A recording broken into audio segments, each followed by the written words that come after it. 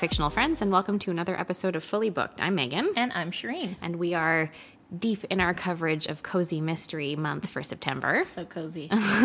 Over here on Fully Booked. At the time that we're recording this, it's still pretty hot, unfortunately, so I'm like not wearing like a big cozy sweater, but just pretend that I am. It's okay, we're cozying up with squishmallows. Yeah, that's it, exactly. It's do. Our version of that when it's hot and you're not wearing a sweater. This is what we're doing. Pretty much. to sort of just, make up for that, to compensate for the lack of sweater involved. Yeah.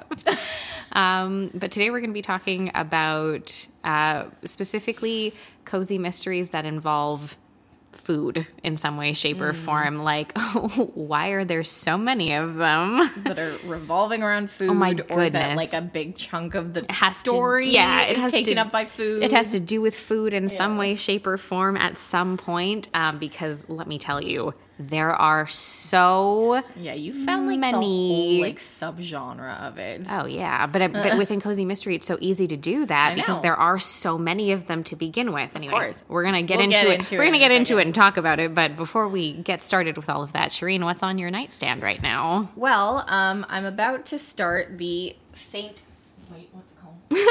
Ambrose School for Girls. It's one that I just kind of didn't do any research on. I walked past it in a bookstore and I was like, okay, cool, we'll give it a try. Yep. It's like, I think it's described as like Mean Girls meets like some witchy thing. Oh, wow. So I'm like, all right, like, we'll give it a shot. Like, I'm not sure what to expect, but it looks kind of spooky, kind of young adulty. All right. So we're going to give it a go. Oh, there you go. What about you, Megan? I actually had forgotten that I did this because I go through the number of like rom-coms during like the summer months and stuff that I go through is just like astronomical because it takes you about 20 seconds to get through one generally. Yeah. So I actually had found like a little discounted thing for an ebook copy of It Happened One Summer by Tessa Bailey and the sequel Hook, Line, and Sinker. Right. So I read both of them. Okay. Just because I was like, okay, you know what? May as well just get both and read both of them. So I did. They were fun. You know, they're really cute. They're fun. Yeah.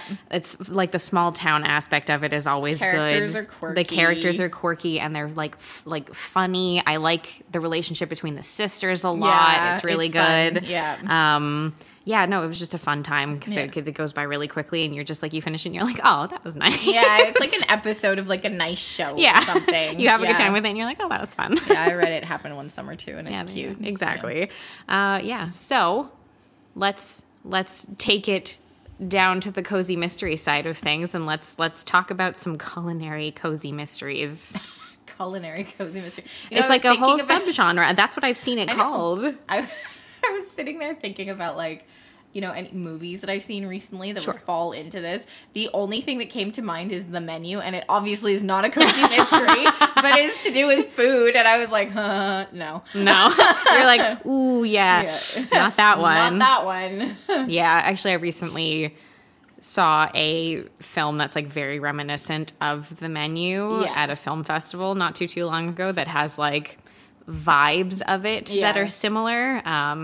Called what is it called? What You Wish For. Yeah, so fun, so cleverly written, so good. The characters were great. The tension was really good. There are a couple of like really legitimate moments of like proper surprise that you're like, oh fuck, okay, that like really jar you, but like a really good tense thriller that like stresses you out a bit while you're watching it. But everyone does such a good job, and there are so many moments of like uncomfortable comedy sprinkled into it that you're like, oh no.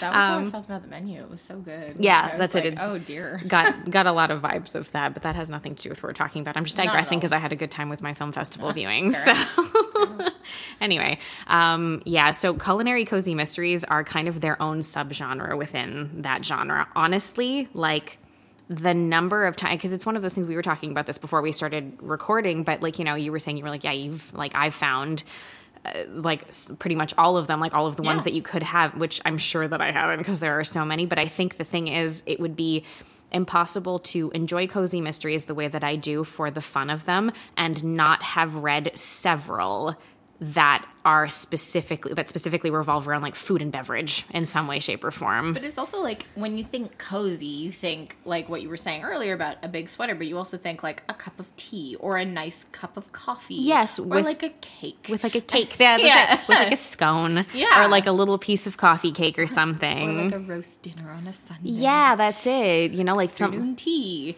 When you like, you know, like my memories of stuff like that are like, let's say when I was young, like when I was still in school, and I would come home from school at the end of the day, you know, and it was when you're hitting like that like crisp fall into winter weather, and you come home and your mom's making dinner and it just like smells good when you come into the house because it's warmer, because like the windows are all closed and everything in there, and everything just like smells like the food that she's cooking. It's that like nostalgia that you have definitely for that. I find that create like that cozy atmosphere for you, because it brings you back to a time when you were younger and you remember things like this and you associate it with that so often. And I think that when I'm reading a cozy mystery, and very often the protagonist in these like culinary ones is someone who is involved in the food or beverage aspect of it. So they work somewhere, own a bakery or a restaurant, or they work in a restaurant with their family or whatever the situation might be. I find that when that happens, it gives you your own sense of nostalgia. So it just adds an additional cozy element to that story. It's true. It really is. Yeah, you're absolutely right. And I just think, like, you know, when I think cozy, whether it be mystery, but for sure mystery, we think fall. I mean, that's why we're doing it at this time of year. And to your point, fall, you think of all, like, the warm, and, like, you think of stews, and you think of, like, things that are going to keep you nice and warm and cozy on the inside, you know? Exactly. And so, and, like, you know, you think of mysteries, you know, I was thinking about, we talked about it last time, but Miss Marple, like, I'm pretty sure a lot of the plot points in her stories, she stops and she has like afternoon tea, of course, or it even gets used as like a plot device in many it must do. I will cop to not having read very many Miss Marple mysteries. I've read more Poirot, I find, of her stuff. But I would not be surprised at all. Like, you're talking like small town English countryside. She's obviously stopping places for food or at like the bakeries that exist there and things like that. And I'm sure that at some point in some of those stories, someone who died or whatever, like whatever mystery she's solving, have something to do with that aspect of things as well. And because I think that's what it is. I think it's just the perfect combination for it. Like, if I think of something that's become popular, like in the cozy mystery sphere, for instance, in the past like 3-4 years, there's the Tita Rosie mysteries, which I've read 2 of them. They follow a protagonist named Lila.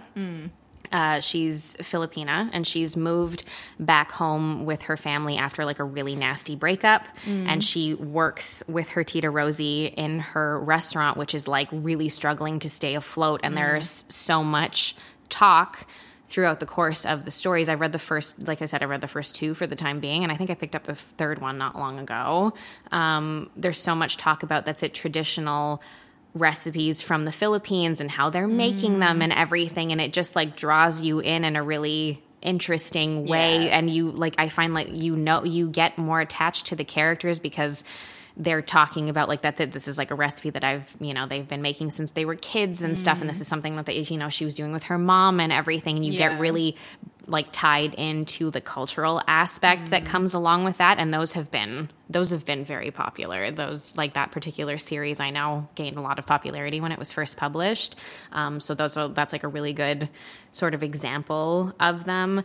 There's a series that I've read, oh my God, probably like 4 or 5 of the books, and I'm sure that there are more, because this is another thing I find with cozy mysteries in general as well, is that it's really easy to kind of leave them for a while and come back to them. Yeah, because they're like episodes in a mystery show. Yeah, like, you don't always have to even continuity between. Like, there can be, but I find even sometimes if I've missed one in between, it's not really the end of the world. Like, if I read book 2 and then I accidentally read book 4 after that, like, it's not the end of the world, you know? Totally. There's another one. I forget what the actual series is called. It's by an author I think named Bailey Cates, and it's it's one that ties in like cozy mystery, food, and magic. Oh, it's everything. Yeah, we just had to go like that extra distance, basically. Wait, hang on. I'm going to find out what this is called.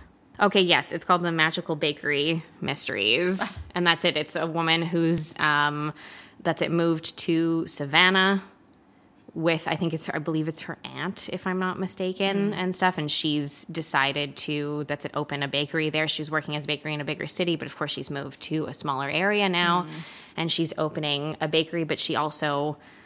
her family are witches, basically. Okay. And she's kind of discovered sort of like what her powers are. And also that like the power that she has, she can kind of feed some of her magic into the baked goods that she's making. Okay. And it can help people who are coming in, who are struggling with certain things and whatever. So that becomes like an entire aspect of the story itself. Yeah. But those are also, I find, like a really good example of that kind of thing. I know there are a good number that are like tea shop ones. Laura Childs has like specifically like tea shop mysteries. Death by Darjeeling. Yeah, that's the first book. I have it. I haven't gotten around to it yet. I should probably read it this year, honestly. But those are like the tea shop mysteries are big ones as well. That happens, I find, pretty regularly too, that you get someone who has like a coffee shop or a tea shop, because again, there's an element of cozy there that you wouldn't otherwise have. And I wonder, like, we talk about these cozy mysteries, and I wonder if, like, not having the food and beverage portion impacts the level of coziness that you're experiencing in this mystery. Maybe. Maybe it does to an extent, because, look, I'm looking at another one, too. There are also some that go off of, like, I guess, the regular track of it a little bit. Like, there's one series by Deborah Sennefelder. Sorry if I'm mispronouncing that. But they're a cozy mystery series about a food blogger. Right. So, I feel like even if you were to do something like that, it still adds that little element back into, what you're doing. There's the MC Beaton series there that's a take on Agatha Christie stuff, like Miss Marple stuff, because the main character's name is Agatha Raisin. Yeah. Very nice. Which again, like in England, and if I'm not mistaken, like in like the first book, for instance, she's moved to that small area and she enters like a baking competition or something like that. There are those ones. There are the Hannah Swenson mysteries, which sounds familiar. Yeah, well, those were literally turned into a whole series of movies on Hallmark called Murder, She Baked. Yeah. And they've got like Murder, She Baked. And again, it's a woman who owns a bakery in a small area named Hannah, and she just, again, it's one of those random happenstances. She stumbles upon a death in the first book. It's up to her and it's up to her to kind of figure out how it is. And, that one, I find the Hannah Swenson ones are a good example of like sort of the culinary mysteries, but like the formulaic kind of cozy mystery aspect of it too, in the sense that like she stumbles upon this without really meaning to, decides she's going to look into it and figure out what's going on, has at the beginning, contentious relationship with a new detective who has moved to town, who's, in charge of the investigation, which of course then kind of develops into more of a relationship between the two of them. They're actually, the movies, I think I've watched most of them just at different times. They're actually cute. Like, they're fun ones. You get into like the characters and stuff and you're like, yeah, sure. Why not? Like they're easy. Well, it also like, there's also that element of like, romance that comes in, right? Of course. And we talked about that, that with cozy mysteries, sometimes or many times it does lead to like a romantic like twist that happen, not even a twist, but like, kind of like an evolution of a romantic relationship. But again, with the coziness, like it's almost like with the food, it's like you're already on the way. Yes. As soon as you've got this food element, because like people like food. A lot of people like food, us included. Food. So it's like, you're just already immersed in it, and then all the characters are kind of centered around this like food, factor in the story, and because it kind of unites them a little bit more. Exactly, because they either like the murder, let's say, has taken place there, or the people who are involved in it that's at some sort of restaurant, or something's happened in a closed setting at like a competition, like a food competition or something, or at a market of some kind. And so like everything has to do with why the people are there, and the vast majority of the time the people are there because of the food. Yeah, exactly. And another thing that you get in these a lot too, I've noticed anyway, with the ones that I've picked up, is that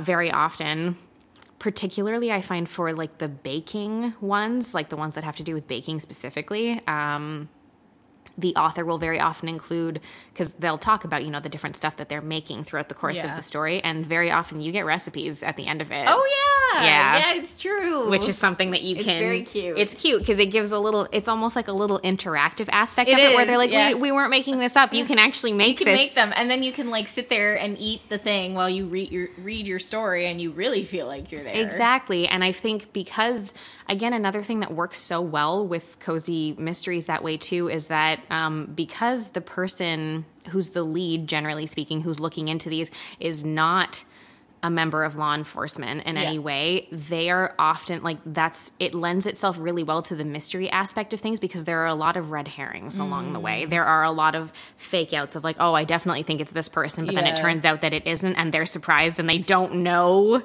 what to do with it.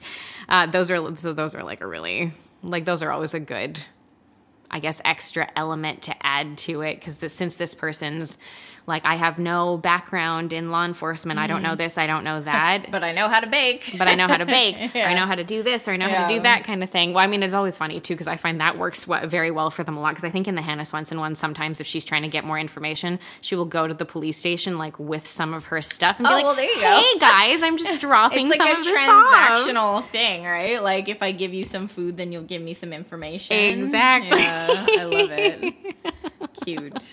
Exactly. But I don't know. I appreciate those aspects of it. And I think that might be what it is at the end of the day. It's just cozy. It also kind of brings you to the setting. Like, even, like, if you remove the mystery aspect of it, like, think about any, like, sitcoms that you love where, there's tons and tons of episodes of the sitcom. Like, I'm thinking Friends, Gilmore Girls, Seinfeld, I don't know if Seinfeld's a sitcom, but you know what I mean? No, it is. It is, yeah. Yeah, situational comedy, it's whatever. Yeah, but like all of these shows that are so iconic that we tend to watch over and over and over again, the main setting is often a coffee shop or a restaurant or a bakery or a diner or something. Friends is a coffee shop. Seinfeld is in a diner. Gilmore Girls is in a diner. Is in a diner as well. So you have this food setting that like unites all the characters, and it's like this one like meeting point. Yep. And there's like the familiarity that it creates for you as a viewer, and it's the same thing when you're reading some of these types of books, is that the familiarity that it creates for you. And an author, like a good author who does a good job with these types of stories, does go that extra distance to be like, to explain the process of the person who's making the food or baking something or creating something, and the descriptions that they use for it, because you feel like you're there you're and smelling it, you're enjoying it, you're making it yourself, you're like experiencing it in some way, shape, or form. It's true, it does give a little. It really makes you feel like you're at home, like in this story. Yeah, that's it. It gives you a spot because, it's not someone's house. No. It's a public place where others can come in. So, yeah, like I think that, like the adding of the food element removes any level of scary in the story. Oh God, yeah. Because I mean, cozy mysteries, as a general rule, they're not scary. They're you can always tell that no matter what, even when there are like slightly more serious things going on, like murders and stuff like that, there's just an element of low stakes. Yeah. Yep. In a cozy mystery the majority of the time, which is weird because I've read some where like the main character is considered a suspect for a period of time and things of that sort. I'm pretty sure in the Tita Rosie mysteries, the first one's called Arsenic and Adobo. And you told me that. And I think that in that first one, if I'm not mistaken, the person who dies, I think it's her ex-boyfriend, the person who dies in the restaurant right after he's eaten some of the food. So it's like her and her family are suspected because how could they not be, right? Yeah. And he drops dead like immediately after having eaten there. So, so there's like an element of that. But it's weird because I find that, I don't know, it's just the way that the vibe of them and the way that they're written, you're never like, if you're somebody who's very squeamish, for instance, or who really doesn't like the feeling of like a thriller where like you're kind of like you're like nervous and there's a lot of tension in it, cozy mysteries are just a really great way to go about it. Yeah. Because you don't have to like feel that way where even, you know, you're invested in the character, you're invested in the story, but you're not like heart palpitations are not happening. Like you're not having like, I'm just going to sit back and eat a scone while that's it. And like, you know, and I find that cozy mysteries are up there with like rom-coms in that sense. Like I can read them in a very short period of time. I have a good time with them and it doesn't matter if I come back to them right away or if I wait several months in between. I always like, they're always just an enjoyable sort of way to spend like an afternoon or something. Particularly that's it when we're getting into September and, you know, the weather starts to change. It's a little bit chillier. I like to go and read like on my balcony when I can and stuff for a period of time. Like it's nice. Yeah. And there's something about that. There's something about a chill in the air in general that just makes me be like, oh, you know what I could use is like a little mystery right now just to change things up a bit. Well, you never know what the winter's going to bring, so I guess the weather in itself is mysterious. It sure is around here anyway. Yeah. We never know what we're going to get. But do you guys read a lot of cozy mysteries? Are there any like, you know, specific like culinary ones that you've read that you really enjoy? You can let us know about that over on Instagram or on Threads at fullybookedca. You can also check out our Facebook group at facebook.com/groups/book was way better. But until next week, guys, keep on reading. Thanks, everyone.